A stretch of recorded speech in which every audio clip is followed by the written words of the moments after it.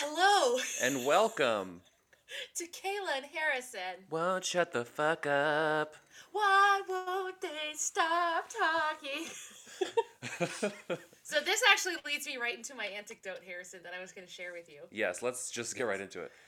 So you know I'm a woman of many jobs, and I was at one of those many jobs this morning, and I was like, I can't be here too late after my shift because I have to record a podcast.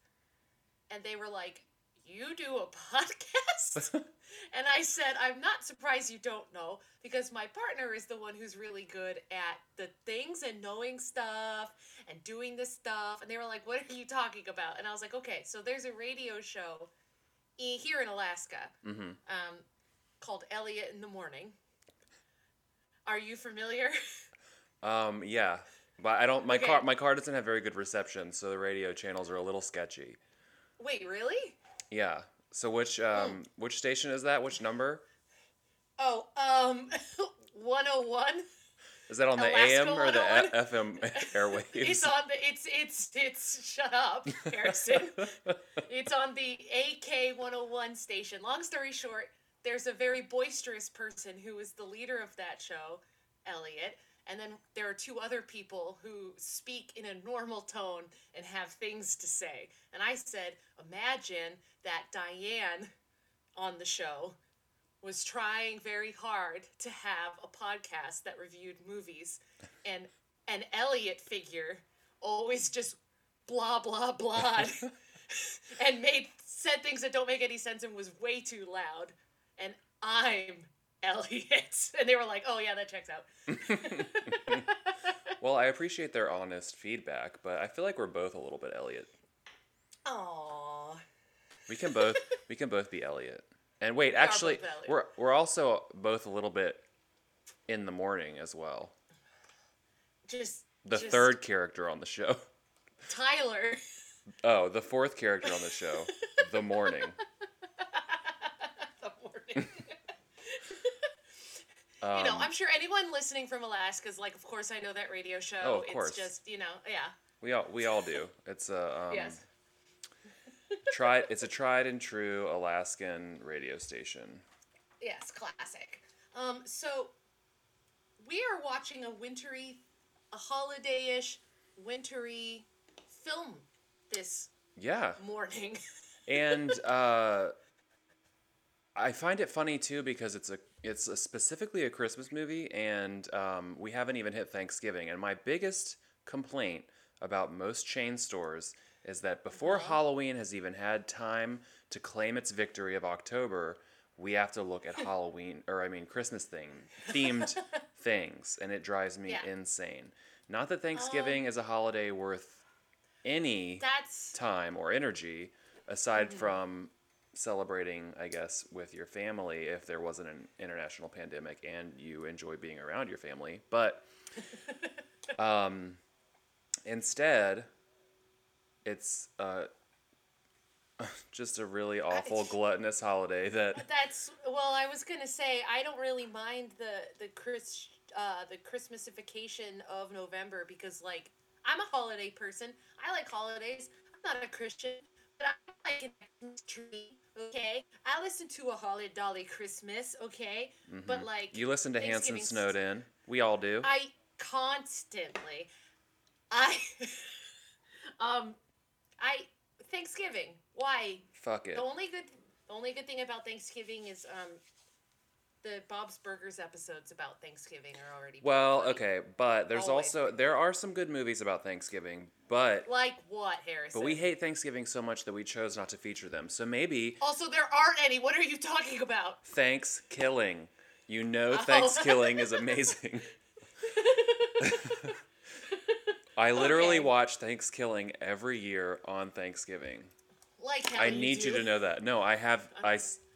It is the only tradition I carry. Is that a real movie? Because it sounds like the fake movie. Stop. You've seen Thanksgiving. I've made you watch it.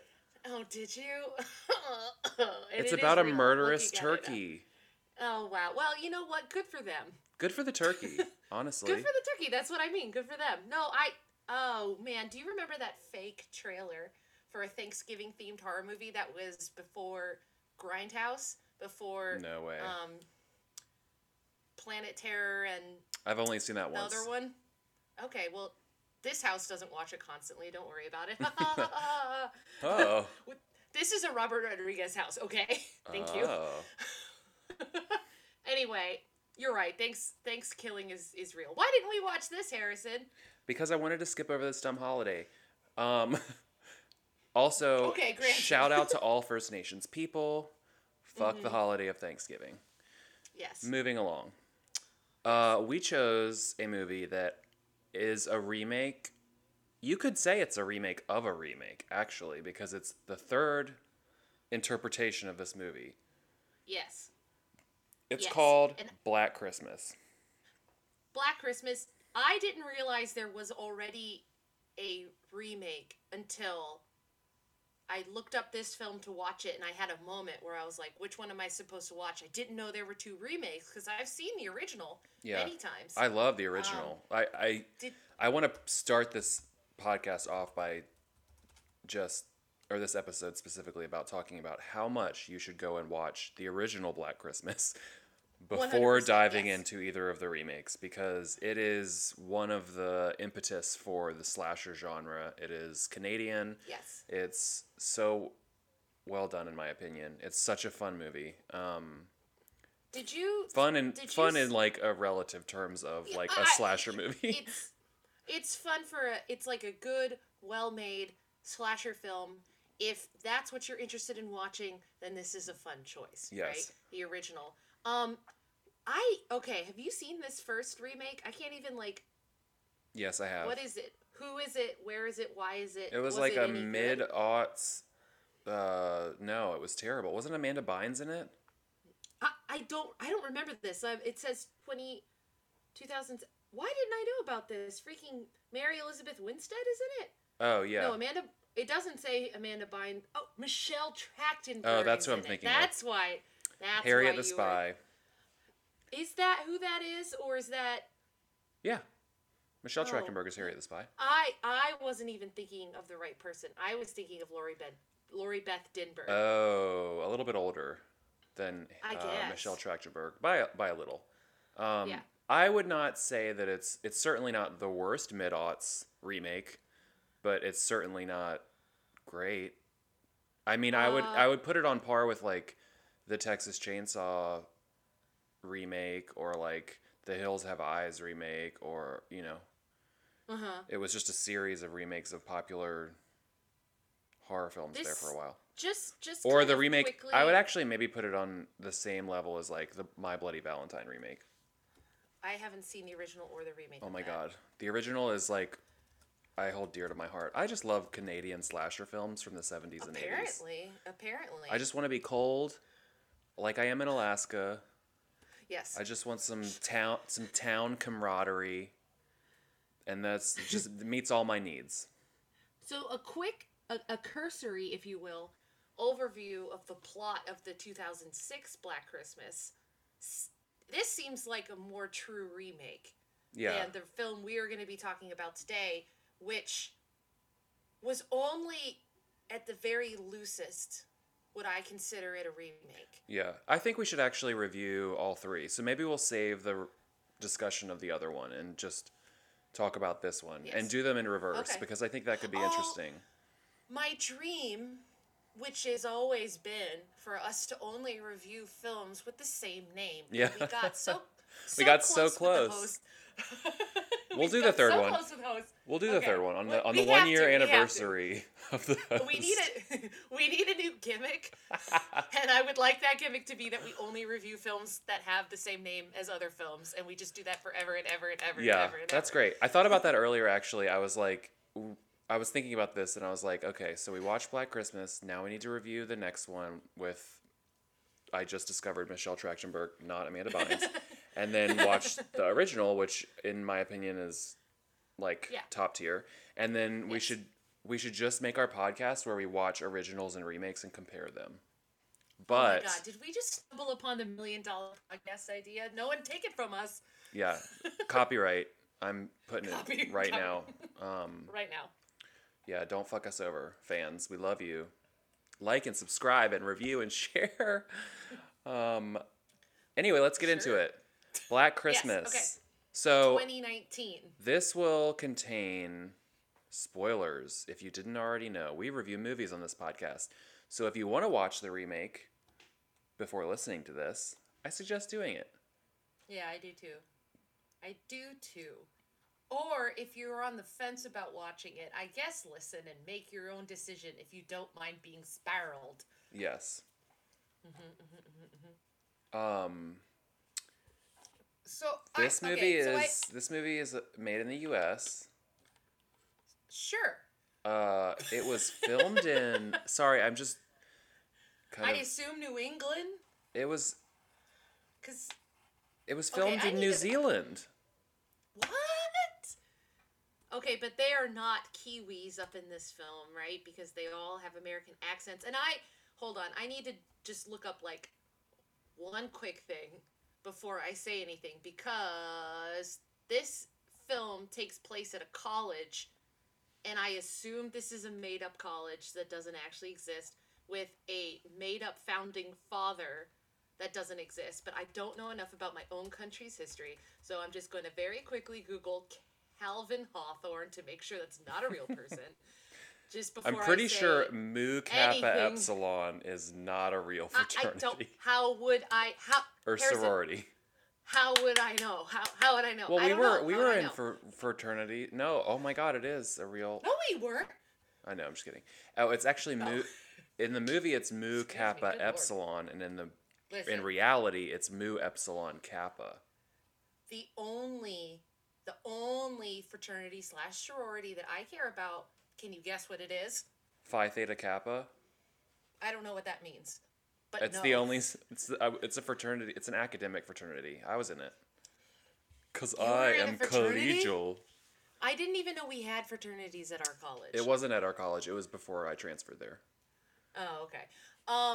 Actually, also, I do know we had at least one fraternity at our college, because a friend of mine was in it. But I feel like there was just the one, and it was just a bunch Yeah. of dudes in a townhouse chillaxing, and seemed to have nothing to do with the sorority.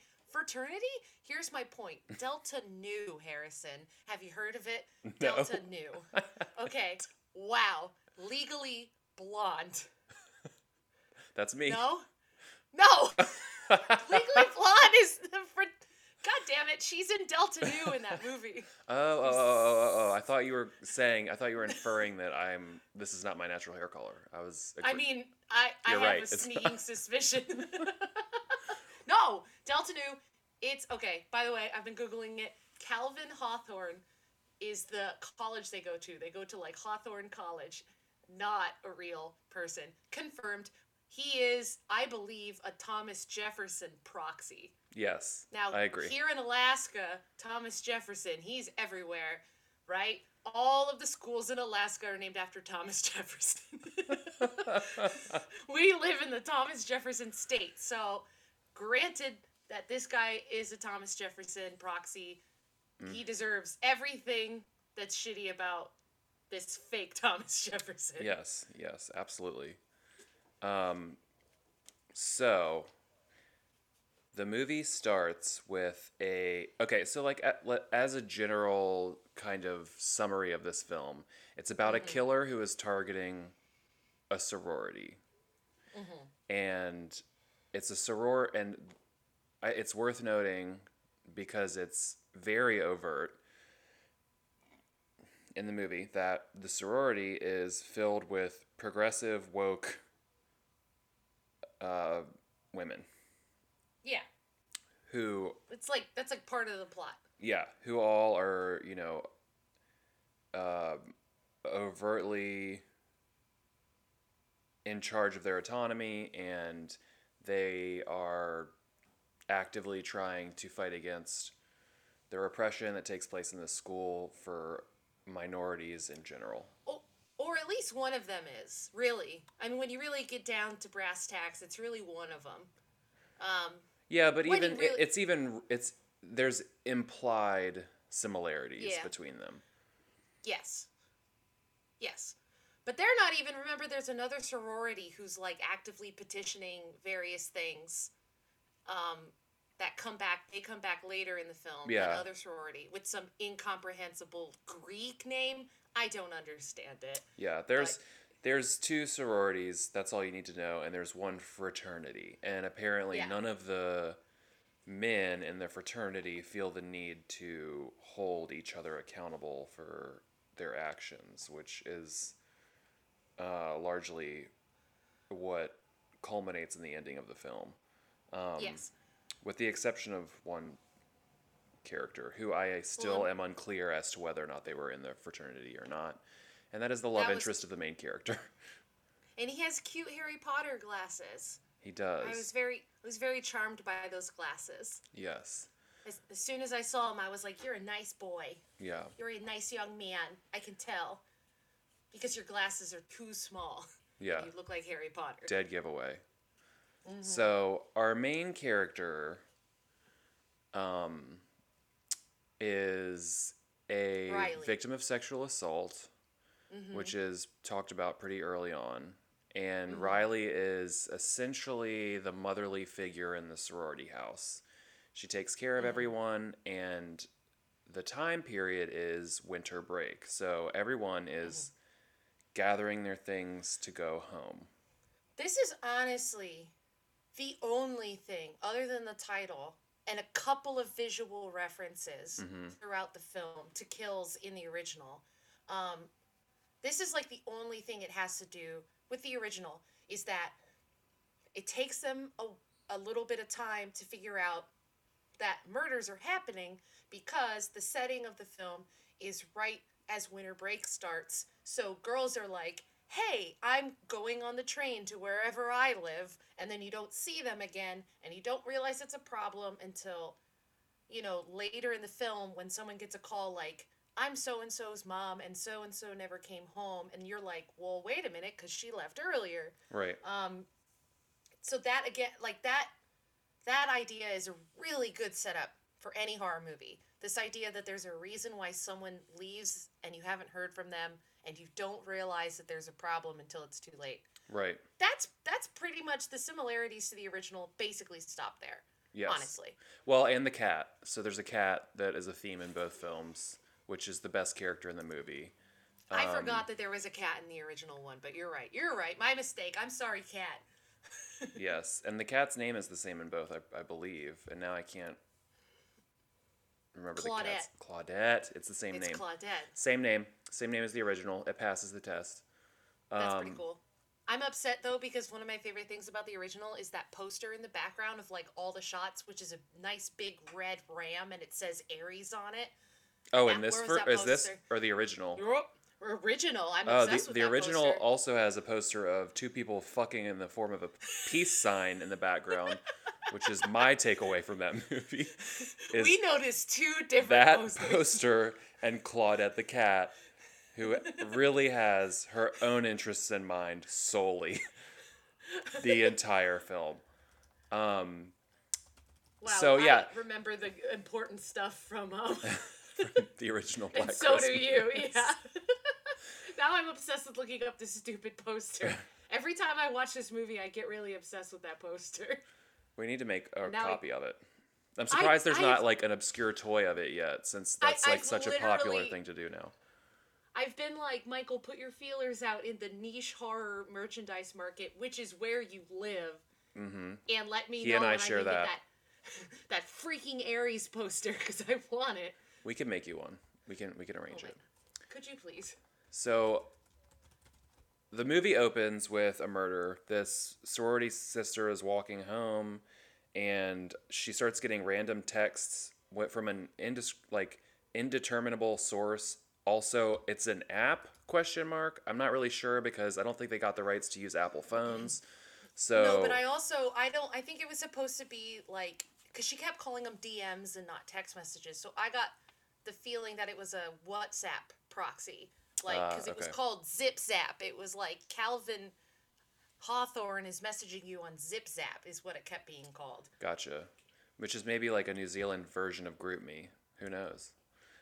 This movie does not take place in New Zealand. I'm not really No. sure where it's supposed to take place. It's not really specified, but it is a very snowy place. The opening kill is, as I was saying, student walking home, and she immediately encounters our antagonist, who is a hooded character, and he kind of stalks her in the yard and eventually stabs her in the chest with an icicle. Mm-hmm. Which I that whole exchange was odd. There were other people out, like right before she's murdered. She's in a neighborhood. She's screaming and pounding on doors. No one answers. We never see anyone else except the killer. So I'm not sure like what we're expected to believe there. It's a little difficult to ascertain. Well, But I will say it does set you up for the uh, wild ride that this movie takes you on in terms of plot, because let's just say I couldn't have anticipated anything that occurred in the third half of this movie. And yeah, no, the I would have moment to it agree starts with to that. unfold, I just kind of was like, please don't let this be it. And then sure I know. No, enough, I that's had the what it same. was. I just sent you an important image on Messenger. Oh, I see it. I just DM'd you on ZipZap I from got it. Calvin Hawthorne. Calvin Hawthorne just sent me an Aries picture of a poster. I need that. Yeah, we're gonna have to find that. Okay, thank you. So, because I couldn't remember your email address, because much like the frat people who were zip zapping, You only I'd do the forgotten- DMs. I only know about that. I don't know how else do. So I think that this, even though I made a big deal at the beginning of this review that this not Nathaniel Hawthorne, that's a real person. That's a real Fucking person. God. Calvin, whatever the hell, is a proxy for Thomas Jefferson. However, I think this is supposed to be a New England college, like one of the Ivy Leagues. That was the impression I got. You know, Okay. it's That a makes sense. very Ivy League looking whatever. And as we all know here in Alaska, the school that Thomas Jefferson founded is not an Ivy League, and it's not New England. No. It's here in Alaska. It is. Yep.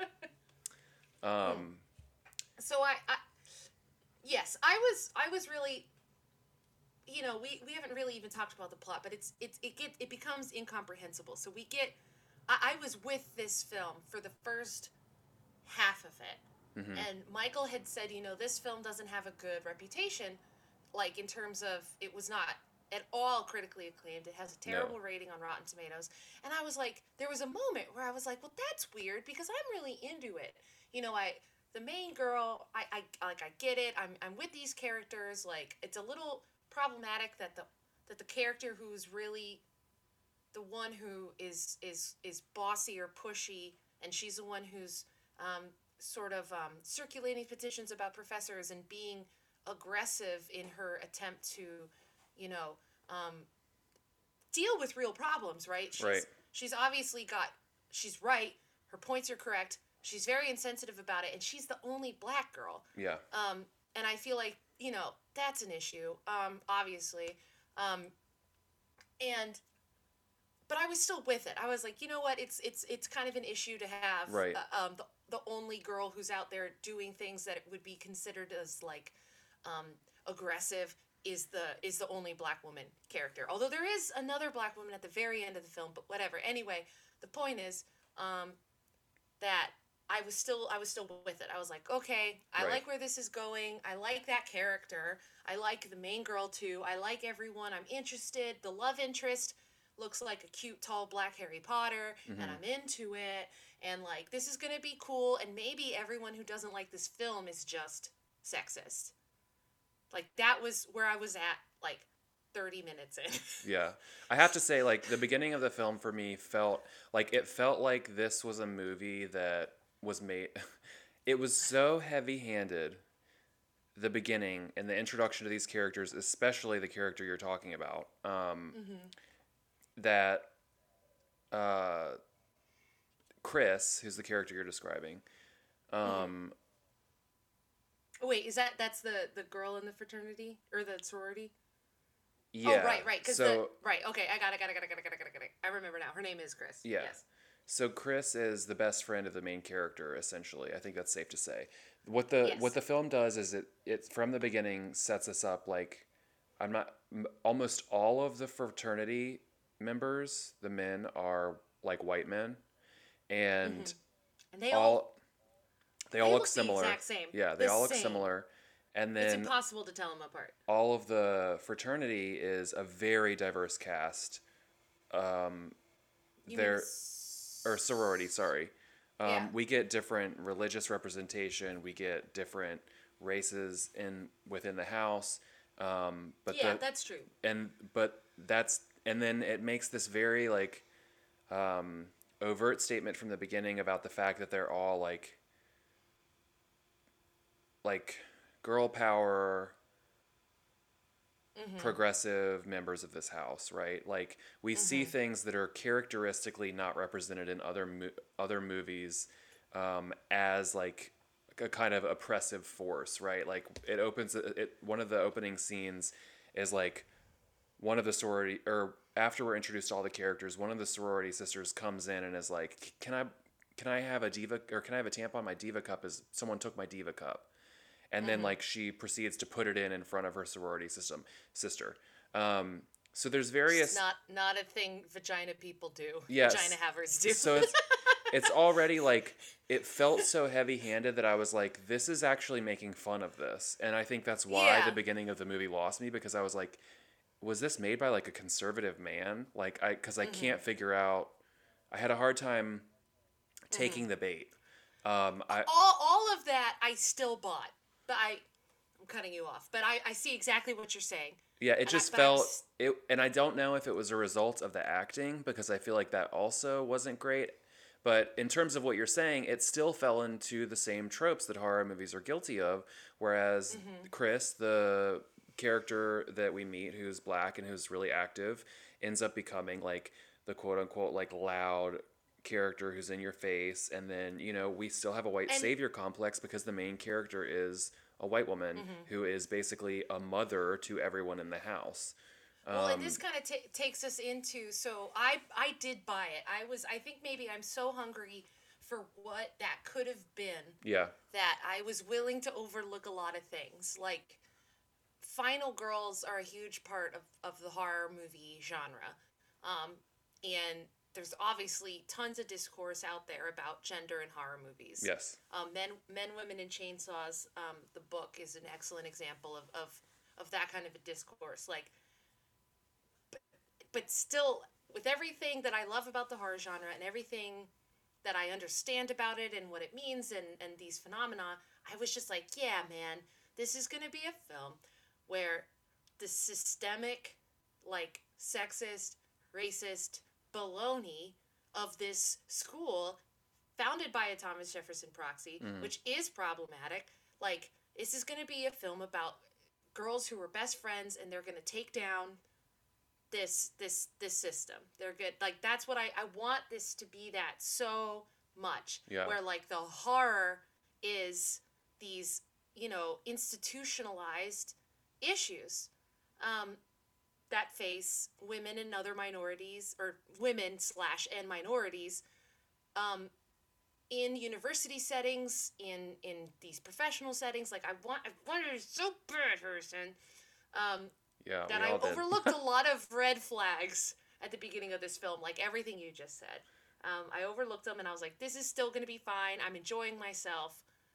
Yay!" Yeah, like I think my initial comment about being heavy-handed, like as I was watching it and kind of like ruminating on it, I was like, this feels too good to be true, or not even too good to be true because it, like I said, it felt so heavy-handed that it was just like it almost felt like it was falling into like a satirization of the people that it was Hmm. talking about, and I was like, okay, so how are they going to wrap this up then in terms of like dealing with the Just yeah, actual plot? Because I there has to be a redeeming quality, more like a more thought out and well developed than just them becoming the victors in the end, which is kind of exactly what happens.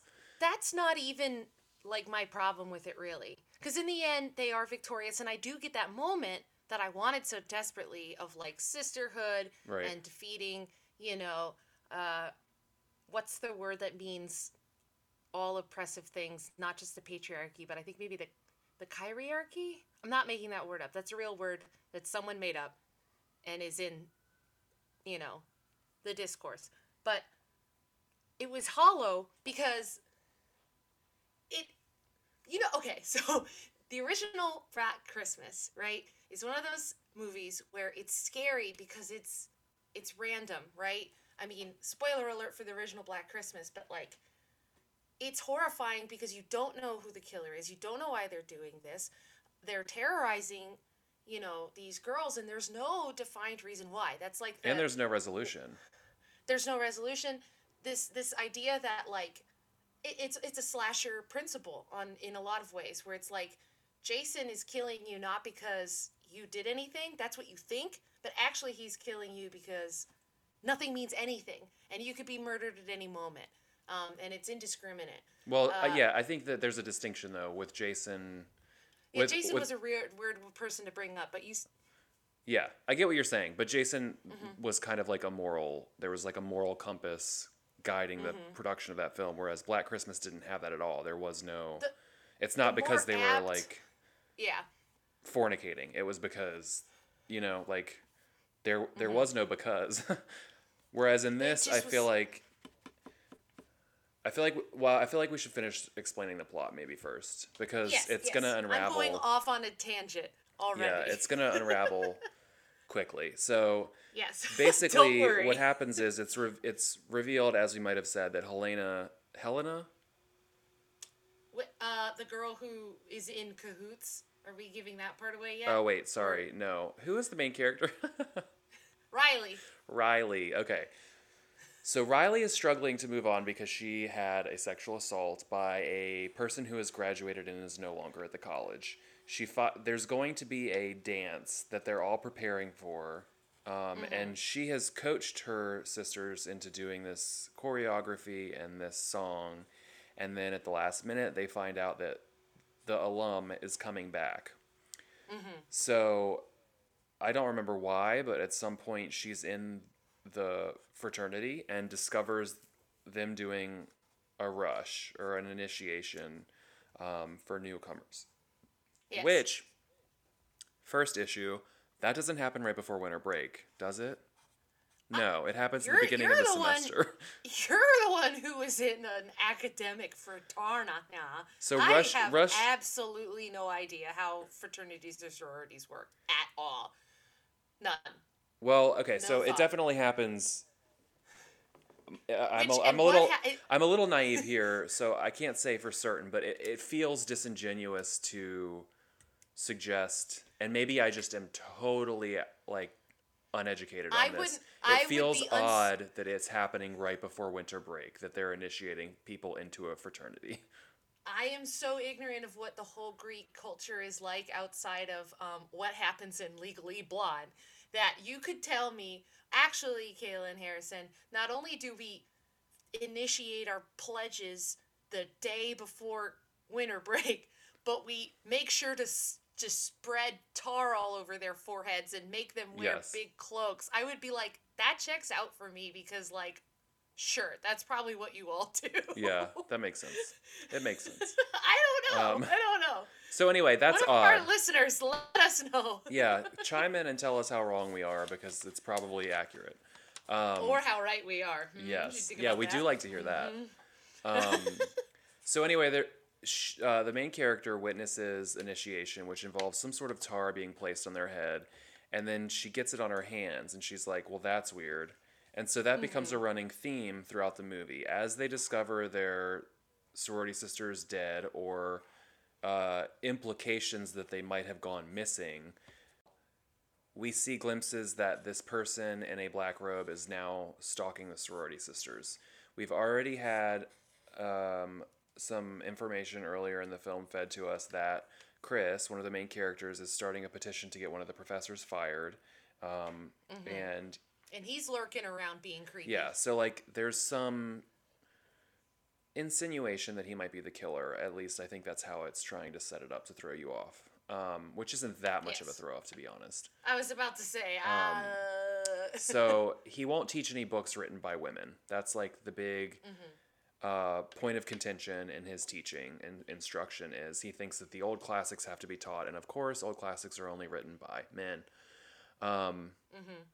So that and he's upset because that same girl with the petition got the statue of their founder removed from like the public library or whatever. And then it is discovered in when the ceremony is taking place, the induction for the pledges or whatever. It's in the background crying that black slime. So here's our first connection. It's in the frat house. Our first connection is they're worshiping the statue. There's black goo everywhere, including on their foreheads. Yes. And now they're having a party, and they're all going to be doing a song and dance number, and one of the sisters goes missing. Or she's intoxicated. I think she's intoxicated. She gets really sick. She's intoxicated. And the main character saves her from being presumably sexually harassed by or assaulted, by one of the fraternity members. Yes. So she's out of the mix. And so Riley has to step up and be in the song and dance number. And the song and dance number essentially turns into a call out for her sexual assaulter who is returning to campus. And everyone is either cheering or booing them. All of the fraternity members are booing him because in classic rape apologist presentation, they're defending him and saying that he didn't do what she said he did. And they all rush off the stage and are celebrating that they did that. And one of the main characters' boyfriends, who's in the first 3/4 of the movie, had taken a video, and later we find out that Chris had posted it on social media, and it was garnering a whole bunch of attention. And Riley didn't know. Riley had not given consent for the video to be posted. Yeah. That's important because that's one of the only moments in this film that truly felt like it was going to talk about these issues in an important way. In that the character who was like, well, what's important since the police didn't believe you and nothing happened, what's important is that we out this guy. And our main character is like, I didn't want, it's almost another violation that now 50,000 people have seen me accusing my rapist. Right. Without my consent. Without my consent. But don't worry, they quickly drop any discussions of how to be an ally to survivors. Yeah. They never talk about it again. Yeah. Instead, they all started getting knocked off one by one. So they managed to, when it's down to 3 of them left, or so we think 3, they managed to go upstairs and hide in a closet while the killer unveils that he has a bow and arrow, which is just like, that's the weapon of choice, apparently. Sure. I'm not here to question that, of all the things to question. And he shot one of the 3 that got away. They're upstairs in a linen closet trying to figure out how they're going to survive. And Riley has to go downstairs to find a phone to call the police, which the police have already been, realistically, in my opinion, painted as unhelpful in this situation. Yes. Well, and it's also established that Riley had reported this rape from years past to these same campus police and nothing happened. Right. So they finally go downstairs after an altercation with Marty and Nate, Marty is one of the 3 women who are upstairs in the linen closet. Her boyfriend Nate, as I said earlier, was recording their performance. They get in an altercation. Nate leaves, and then almost immediately after, the 3 girls are attacked by the killer with a bow and arrow. It shoots Marty. They run upstairs. She's apparently losing a lot of blood, and they have to send Riley downstairs to figure out if she can contact the police. And when she gets downstairs, he comes back. Nate comes back and then is murdered by the killer. And right before it, you get your first indication that this film is going to become absurd because he's like, I have a migraine, and you hear the ringing noise of his migraine, and he's like, and I migraine's terrible and debilitating, but like, you start to think like, wait, what? Yeah, I mean, my initial thought was like, oh, they have a weapon that they aim towards like someone, and it makes their head pulsate or something. So that happens. He gets shot in the eye. I don't know. He's dead. He's dead, Harrison. He's dead. Move on, Harrison. He's dead.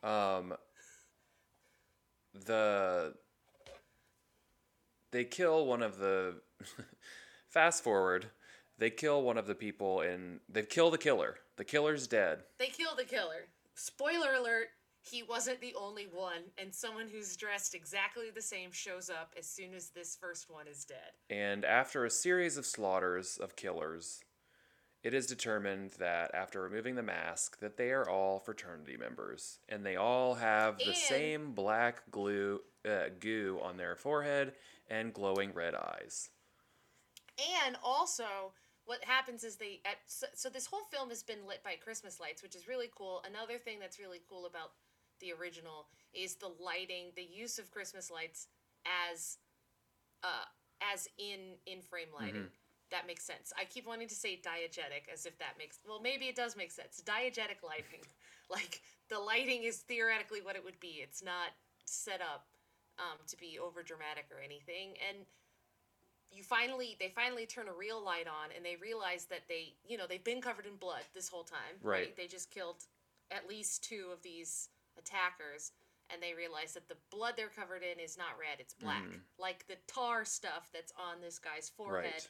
And that what's-her-name had seen at the fraternity. Yes, and also... And that's when you're like... Yeah, also like a random, maybe important fact is, during these altercations that occur, the 2 main characters, Chris and Riley, the third person they were with, Marty, whose boyfriend got shot, she's also stabbed or shot with an arrow.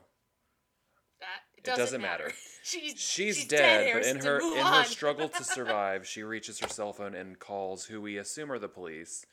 And then we get a shot that cuts to the other sorority on campus also being targeted by these lookalike killers. And the police come to the door, and they are murdered by the presumed killer of the film. So at this point... It's gone into full madness. There's an unlimited amount of killers.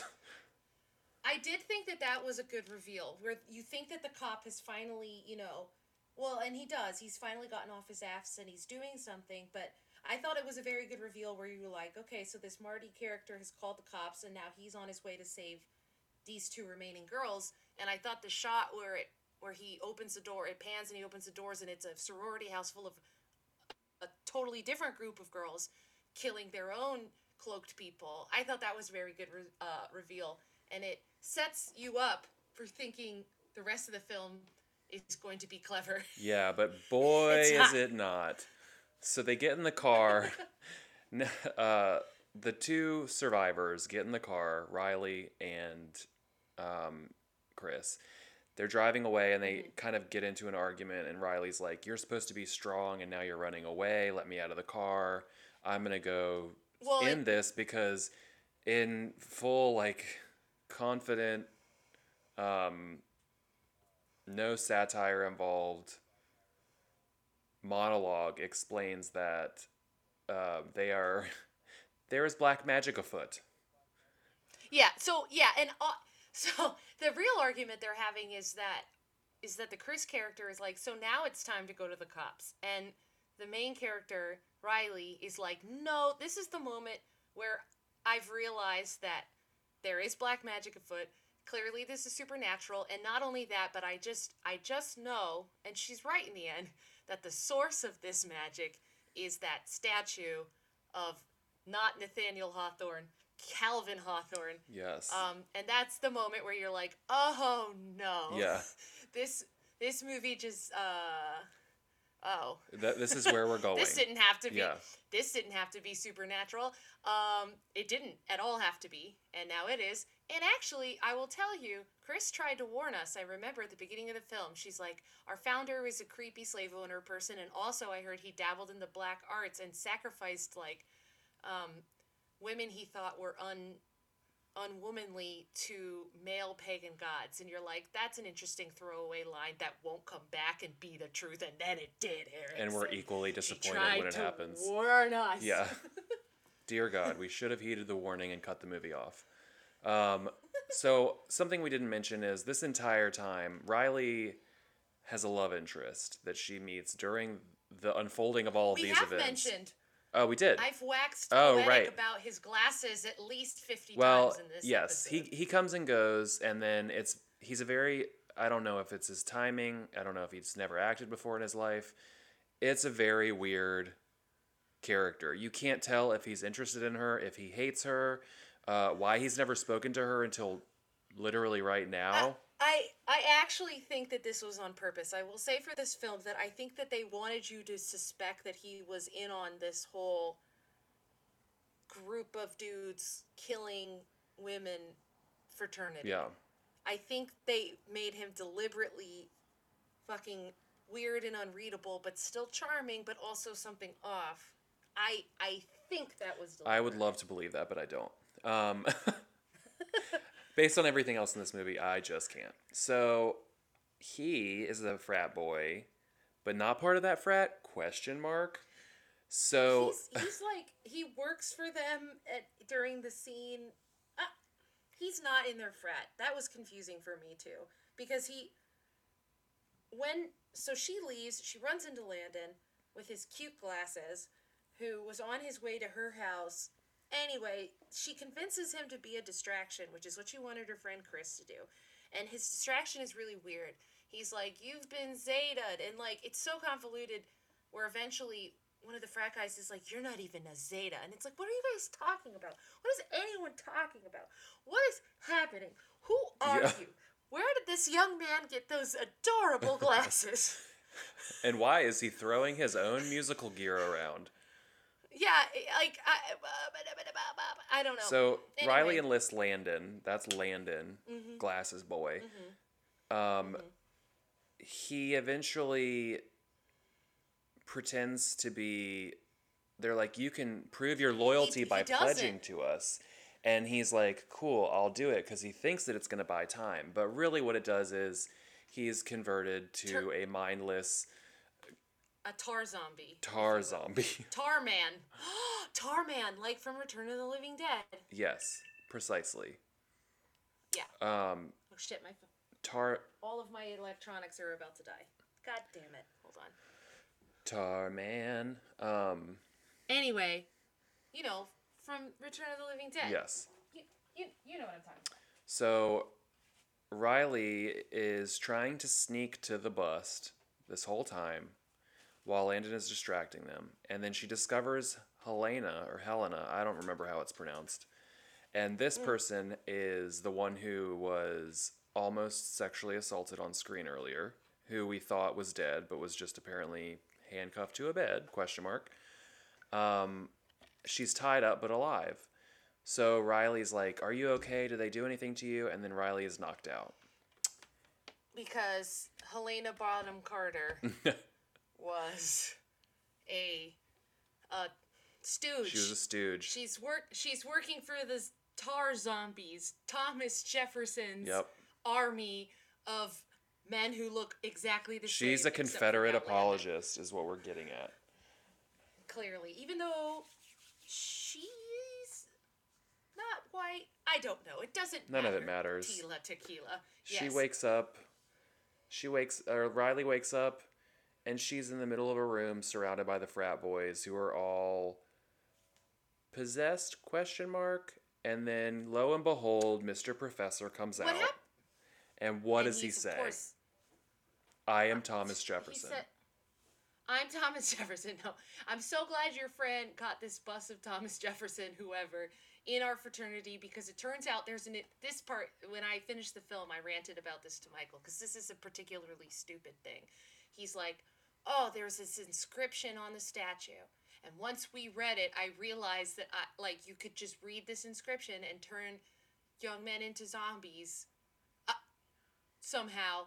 And what do you mean you read an inscription on a statue that was in their library on display for everyone to see? There was an inscription on there where if you read it,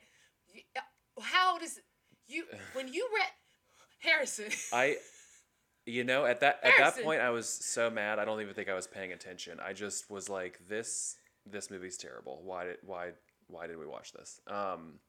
So the goo. I know exactly why we watched it, Harrison, because you suggested. Well, because Carly made me watch it. I blame Carly.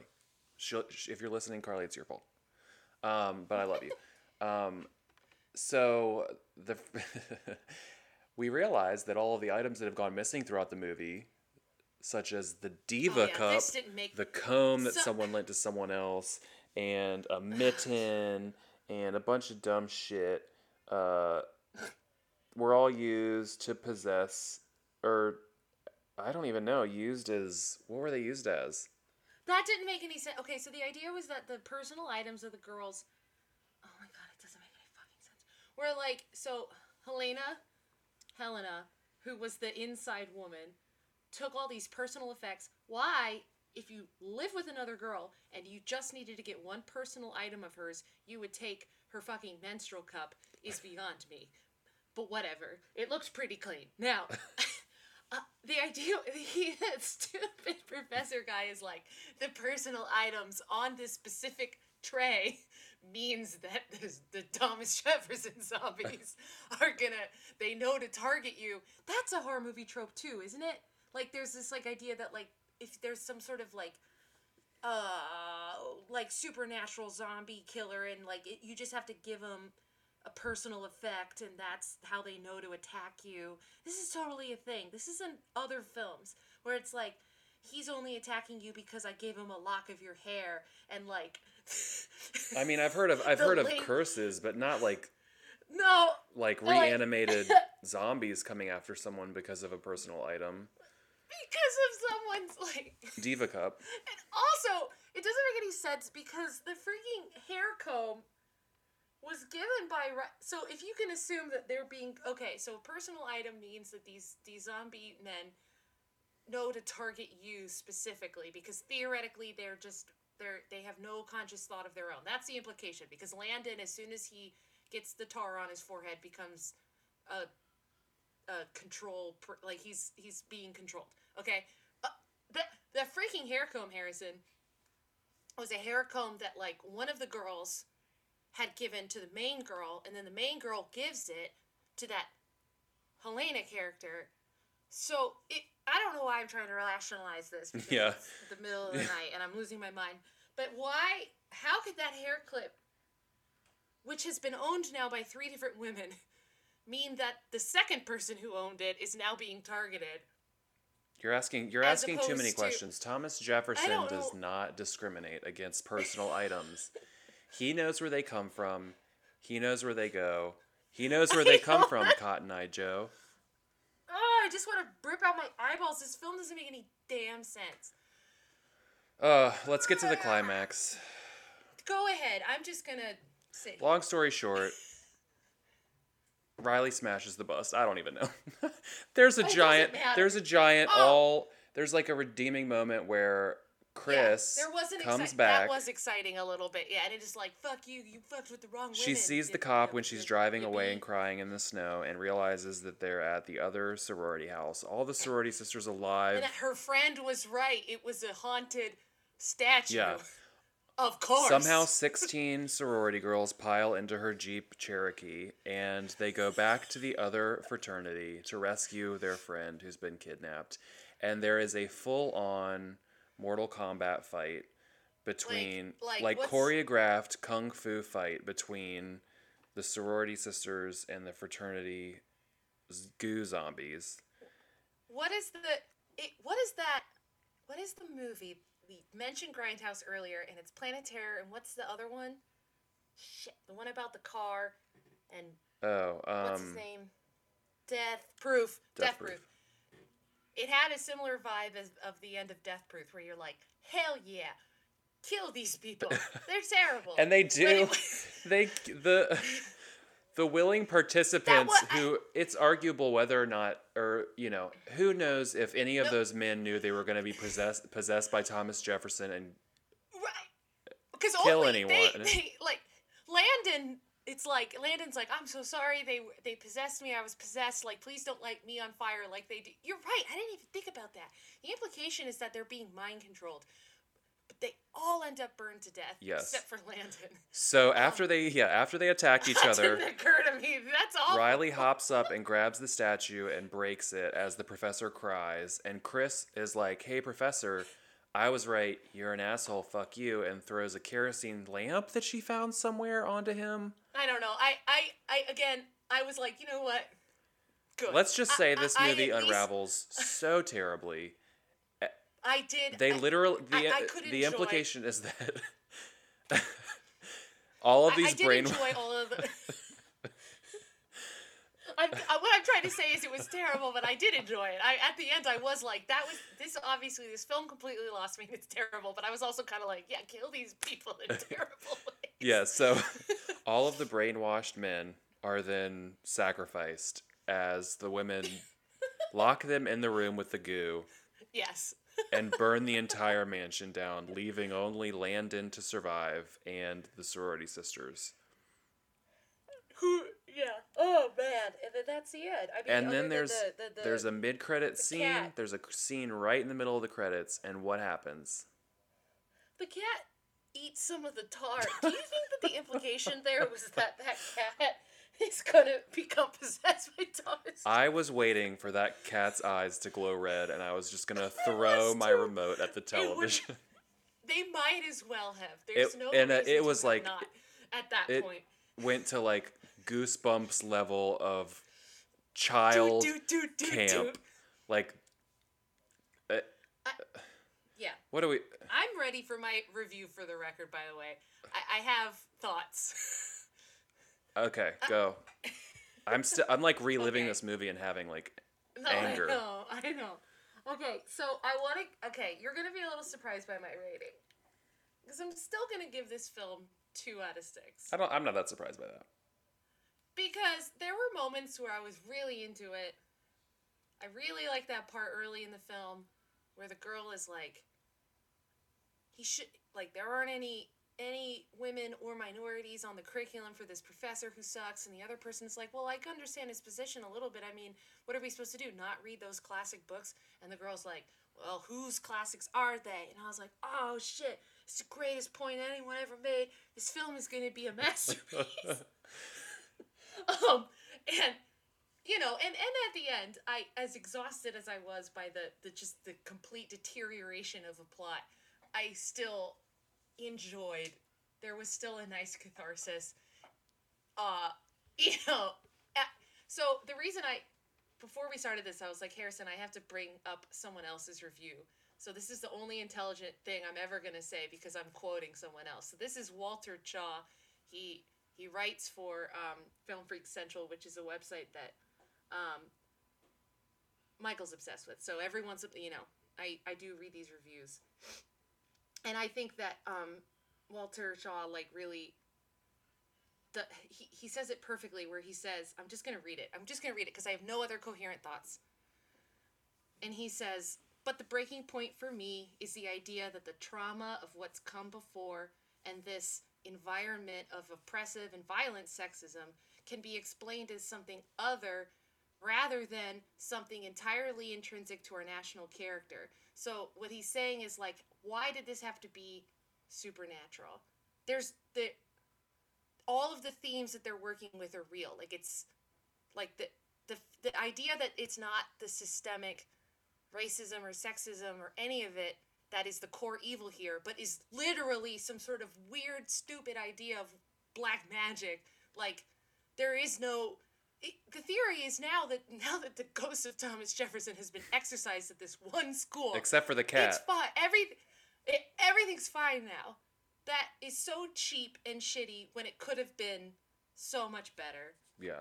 I I honestly am curious how the third act came to be. Like if they were just writing and they were like, "Well, we can't just make this a rational choice. We need to add." It felt very much like the ending of The Conjuring for me, and I love James Wan's movie. Like for the most part, I really enjoy James Wan's movies. I think he's a really smart director.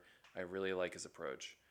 The end of that movie is, it kind of does a disservice to the rest of the film because it incorporates at the last minute a random exorcism and a possession, which is just not at all what that movie was up until that point. And Um, it just it could it's have so out been. of left field. It just is so unneeded, and I felt that way about this movie like a lot. Yeah. And I think you're right about that. Like, it is a very real and scary thing, and if the possession element had like a larger metaphor, then it is lost because it is so poorly executed.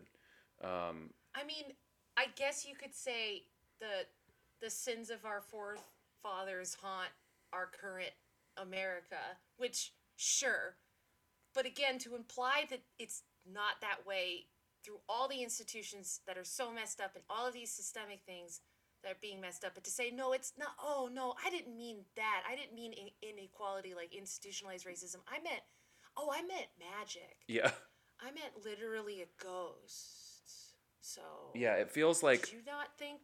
it very much feels like they were like, let's think about this for a second. The title of the movie is Black Christmas, so we need to incorporate black magic into Christmas. That feels I like the guess that's amount what of they thought thought. that went into this movie.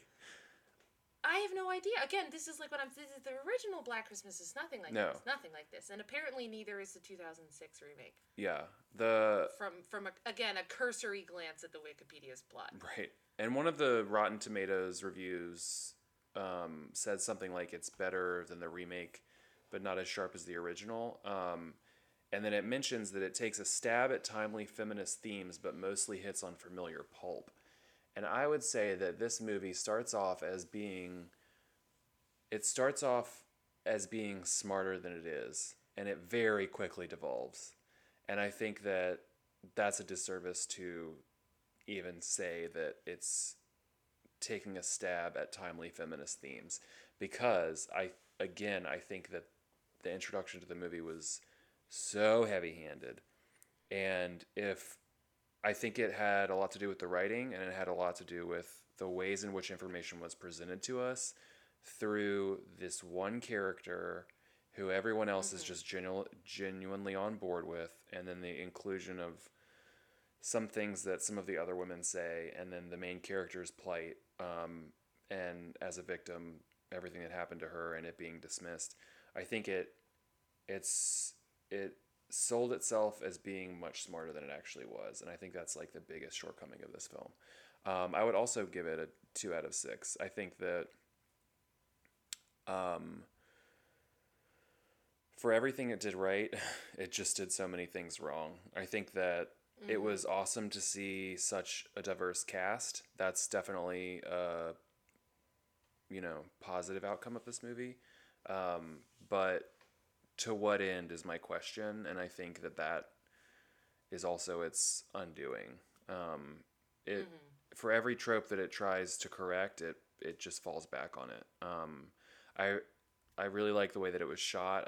That's a redeeming quality of it. Oh yeah, it was beautifully shot film. And Really. I did think that there were some effective jump scares, which I also liked, and I did like some of the nods that you mentioned to the original. There's a character that ends up dead in the Oh attic. yeah. Wrapped up in the Christmas Yeah, lights. and something I thought about, and this is And the bag over the head. right. That's also Yeah. referenced. Yeah. What it the whole time I was watching this, I was like, what is this movie rated?